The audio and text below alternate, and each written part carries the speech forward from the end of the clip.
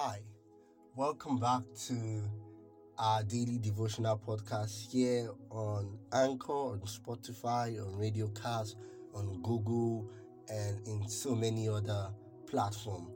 I just want to say I remain your host, Amadi Cobb, and I just want to say that so much of the comments that we've been getting and the questions, I really appreciate every one of them, and I'm truly sorry that we cannot expand each of the episodes as much as we would like. We're trying to keep it short and brief, but you can always engage me with your questions, and we would converse and we would talk. I'd love to hear from you, and you can also share and engage in conversations with your friends and with your family members, and perhaps if you wish, maybe you share with me some of your findings. Okay, I'll be interested to hear that gist. So we continue. You have a brain, and today the summary is train it. You have a brain, train it.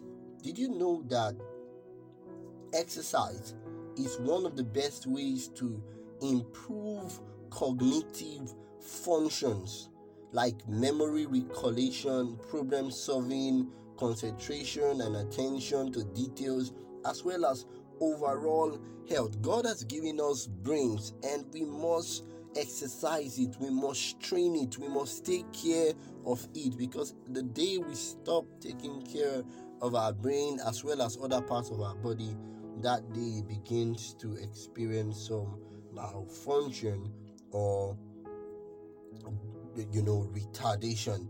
The internet, friends, is filled with tips, with tricks, and different suggestions on how to optimize your brain function. They talk of getting enough sleep, which is true, eating healthy food, and exercising. And these three are basically the most important self-help tips that you get out there. That is sleeping, eating healthy food, and exercising. And friends, the truth remains that in order for other parts of your body system, to be healthy, your brain needs to be healthy. If your brain is sick, the rest of the body is also sick. That's why the scripture says if the head is sick, the rest of the body is also sick. So you must learn to take care of your mind. You must learn to take care of your brain. You must learn to exercise it. You must learn to feed it. You must learn to give it enough rest that it is needed. All those late night chatting, friend, you are doing yourself so much harm. If that person is truly a friend, they will send you to bed. And if that person is a lover, you would have eternity to spend with them. Even married people don't stay up late all night talking. That I think is childish, and you may need to grow from it. I'm sorry if that's harsh, but that is the truth. Okay? Because except you have no interest in taking care of your mind, I tell you the truth with all the love that I have for you. Okay, if you want your brain to function optimally, go to bed early, eat enough food, good healthy food, okay, and exercise your mind. Physical exercises, like analytic games and memorization, all of these are some of the best forms of exercise for your brain is physical exercise, like swimming, like jogging, like walking, like farming, okay, and then memorization, like memorization of scriptures, memorization of good books and good quotes. These are good exercises for your brain. And friend, I want you to know that while God has granted you the gift of having a brain, it is not beyond the reach of temptation. Okay, when you continue to avow contempt for the laws of health and seek only to satisfy your morbid craving, you place yourself at the mercy of Satan. I'll say this again because you didn't hear me very well. When you continue to avow, you continue to show contempt for the laws of health and only seek to satisfy your morbid cravings, you place yourself at the mercy of Satan. Listen to what Testimonies Volume 3, Testimonies for the Church, Volume 3, page 487 says.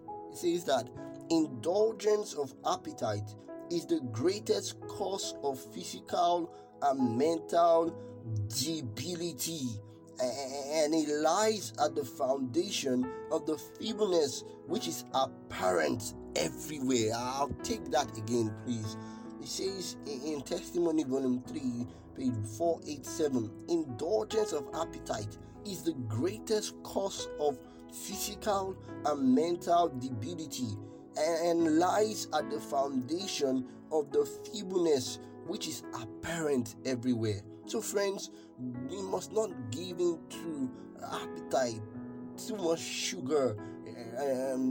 Some of all these beverages, the Coca-Colas and the rest, they are destroying your mind. You must learn to eat right. You must learn to take care of your mind. That's the way you guard it. You must train it. You must discipline yourself not to be controlled by your appetite, not to be controlled by lazy impulses, not to be controlled by external influences. You must ask God for help if this is a problem for you. Friends, through appetite, Satan controls the mind. And idleness, my friend, is a sin. God wants us to be actively engaged. Have you not noticed that it is those times when we are idle that the temptation seems to be fiercest in our minds? Whether as a student, you are distracted when you become idle. But when you focus on your book, and most especially when you focus on the Word of God, when you are doing something meaningful, the devil has little or no time to bring in evil suggestions. And even when he does, you are preoccupied with what is noble, with what is true, as we have studied before, and the devil has no place, because of course the angels of God will have built a hedge around you. So it's my prayer that God, you help us to take time to engage in few hours of exercise in the open air, that we may breathe in, the freshness of your love, of your mercy, and your compassion towards us. I also pray that you help us to bridle our tongues and our throats, that our appetites will be subjected to your will. Help us not to be slaves to the things that we take into our body. The alcohol, the sugar, the creams, and all of those carbonated drinks and the rest, they destroy our body, they destroy our mind, they make us feeble. Lord, give us victory over all of these things, and give us victory over the Netflix and the TikToks and the Instagrams, for these things are stealing destinies of young people today. Lord, help us to stand for you in these last days, and train our minds, oh God. We ask and pray in Jesus' name. Amen. God bless you. Have a fruitful